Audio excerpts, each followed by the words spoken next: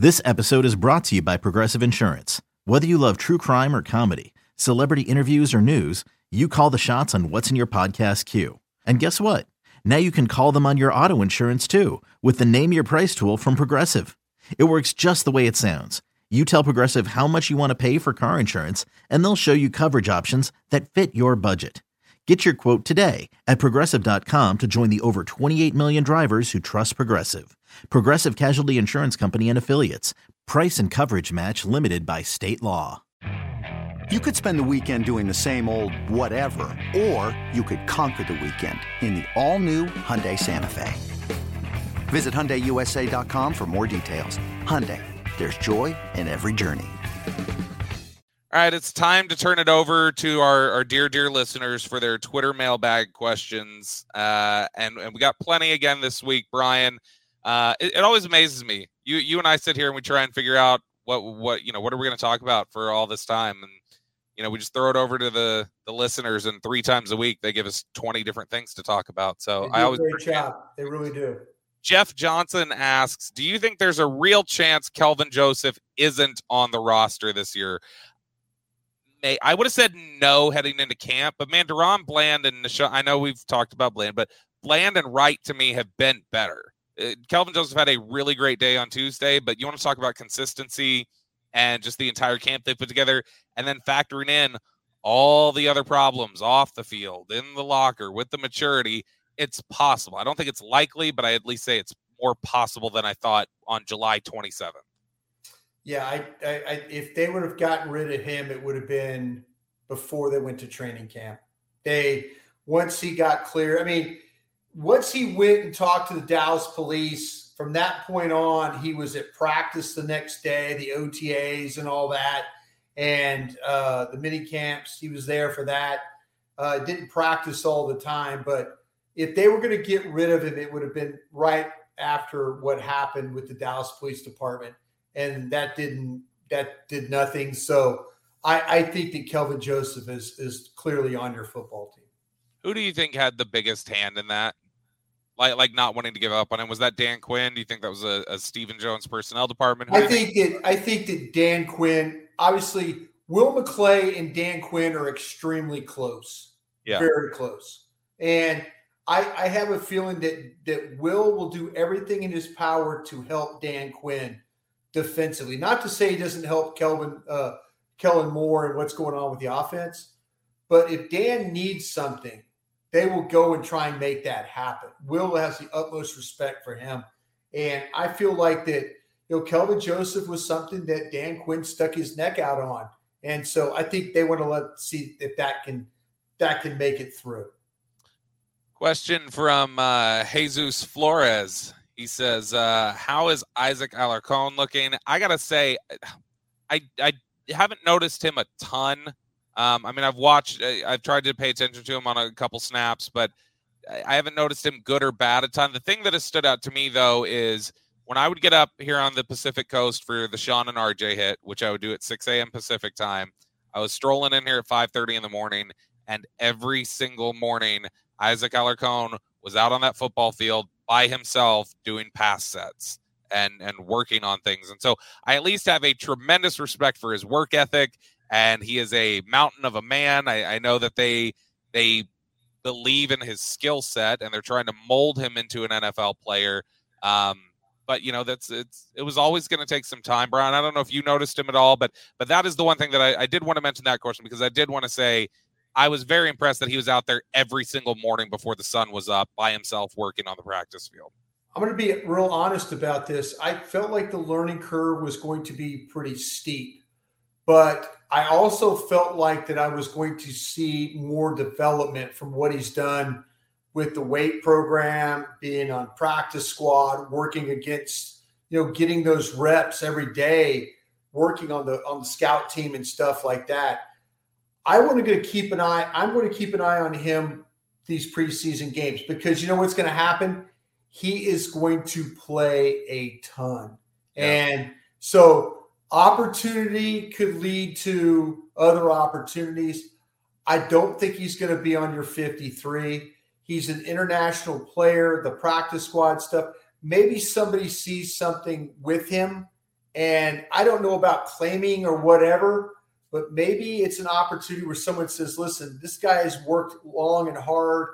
We're going to claim him and put him on our team, on our 53. I don't see it on the 53 for the Cowboys at this point. Yeah, and I kind of wonder if they were to hold on to him a little bit longer, do you think any of that is a little bit of PTSD from F.A. Obata? That Obata, they walked away from. Effie was. You saw him getting better every week. But he was also raw and sushi. Yeah, I mean, Alarcon is. He's for him until Alarcon has come a long way. Yeah. But you figure with all the time he spent with the team that he would be, it would be like, boy, we're going to put him in there, and he's getting work and all that. He's going to get playing time, but it's because they're not going to want to probably play others right now. And I'm sorry that sounds really harsh, but I kind of felt like that with all this time that he spent in the system, that maybe that we would have seen a player that could have competed for the 53. Right now, I just don't see that. Question from Ed Schaefer, and I know this is something you've talked about on 105 Through the Fan, so this will give you an opportunity to kind of flesh it out a little bit. Ed says the report about Joe Philbin and Tyler Smith pick is super concerning. Who ultimately gets their way here? Explain a little bit about what you're hearing about Joe Philbin, Jeff Blasco. I talked to a couple of different people in the organization about this. I'm like, okay, because I was trying to get to the bottom of why Tyler Smith's not a plug and play. And so two different people were kind of commenting about Joe Philbin and what's the backup offensive? Jeff Blasco. Jeff Blasco. Jeff Blasco is the one, Brian, that is always the loudest on the field, screaming, "Get behind! Get behind!" That's Jeff Blasco. If you need a Blasco and Philbin were probably they were not as high on Tyler Smith as Mike McCarthy and the scouting department. So now I'm thinking, oh, I get it. Now, not to say that Tyler Smith hasn't grown on them, but the two line coaches were not like everybody else was here, and the line coaches were just like, just a tick below them. Sure. So everybody believes that Tyler Smith is going to be the starter at left guard. Everybody I talk to believes that. And it's not that Philbin and Blasco, those guys are what's his name? Blasco. Yeah, but not that when he gets the head coach, when he gets a job as the O-line coach, I'll remember his name. But that's the thing that I'm kind of like, I don't think it's a problem. But I feel like that, maybe initially that might have been where we're seeing McGovern get the majority of these reps. Well, excuse me, they're splitting reps, but the fact that Tyler Smith isn't immediately a plug and play.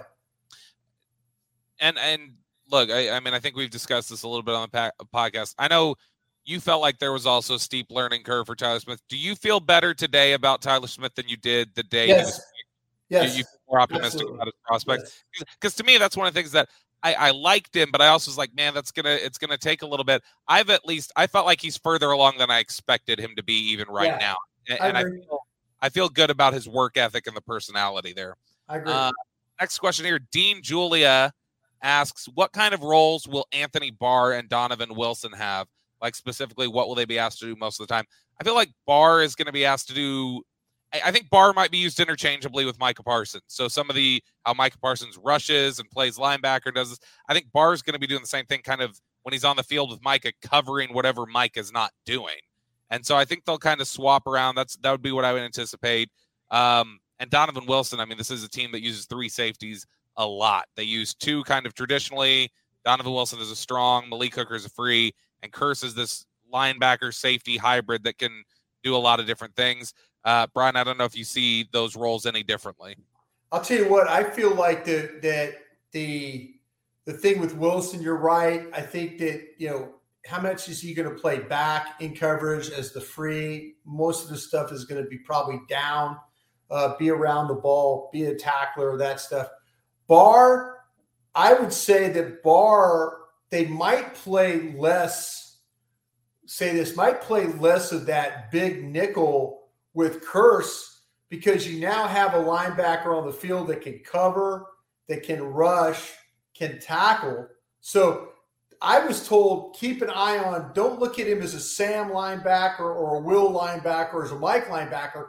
Look at him as a specialist that can kind of take whatever they need. And I was also hearing about some packages pairing him with Leighton Vander Esch as the two linebackers. And then that will allow Parsons to do what he needs to do along the line. Last question here from Mr. Bombay. Was Fossil wrong for sponsoring the kicker with the big leg? I don't think he was, personally, because of opportunities to be able to attempt a 60-yarder and actually hit it. Brian, do you think because we talked about it earlier in the show, it definitely seems like they want somebody with range. Do you think that's at all a little misguided? Should they just take the accurate kicker, the guy who appears to be accurate, 40 within, easy money there, and just, take that profit and go home? Or would you also be of the thinking that, like, look, you got to have somebody in this day and age who can hit something from 50? I like the fact that Mr. Bombay used the word sponsor. I think that I know that's a Brian Brown term. Folks are listening. Thank you very much for that. No, I don't think he was wrong, because he wasn't alone. Early in this broadcast, we talked about, I think the college scouts thought the world of the kicker. I think Henry Schroka, who works in pro personnel, who does a lot of work with the kickers and charting and helping them and stuff like that. Henry was really, really big on the player. So, yeah, it was a small sample size. I just honestly feel like the kid under pressure cracked. I do. And I don't think that's anybody's fault. I really, really don't. But I think the pressure of every day, and that's what I'm glad you find that out now instead of week 3 against the Giants. Yep. On a Monday night game, you're trying to make a field goal to maybe win it. I think that, like I said earlier, he probably will come back on the practice squad with 16 if he doesn't decide to go somewhere else and kick. But I don't think you could blame anybody here. Kickers are a very, very difficult position to evaluate. And I know personally, the years I worked for Jerry Jones in scouting, we had Steve Hoffman. I never one time had to go evaluate a kicker, because Steve Hoffman could go to your Lowe's or Home Depot or wherever Whataburger, wherever you want to go, and he could get 10 guys, and one of those guys was going to be an all-pro. He did it every damn year. So I don't blame anybody. Kicking is a very, very different. Mike McCarthy said it today in the press conference. If you're fortunate enough to have one that's long-term, it takes so much pressure off you as a coach. Final question just for me, Brian. When we return for the Friday episode, who do you think we're talking about as the star of the combined practice with Denver? I think what's going to happen is a lot of these starters, a lot of these guys are going to get really good work. The Daks, the Lambs, I think they're all going to get work, because I think the coaches can control the pace of these practices and can control not hitting the quarterbacks and stuff like that. I wouldn't be surprised if Dallas's offense continues on a good run. We've heard from you and others, every day they've gotten a little bit better in some areas. Wouldn't be surprised we hear some positivity about Dak and Lamb and those guys. Be interested to see how they block the fronts and stuff like that. But defensively, is the Cowboys secondary good enough to take what Denver's going to throw at them receiver-wise in those practice? And are they able to get pressure on guys like Russell Wilson in the pocket and stuff like that? If we hear some positivity on the rush and the coverage, I'll be really happy about that, because that means it's carried over, and it's not just that the Cowboys are struggling at those positions, that they honestly are getting better. But I could see some offensive success, and I could also see the defense, especially in the secondary, with some coverage, and then with them getting some pass rush. My star that I think we're going to be talking about, if he practices, is going to be Rico Dowdle. I think if you see Rico Dowdle go up against one of these teams, you start seeing him flash with that wiggle and everything else. I think there's a conversation. Well, if you just talk about individual players, I think they're going to have a hard time. Dalton Schultz seems like a guy they're going to run plays and the boots and the waggles and stuff. We'll probably hear Dalton Schultz making some plays along the way. Give him that 5-year, $100 million extension, Brian.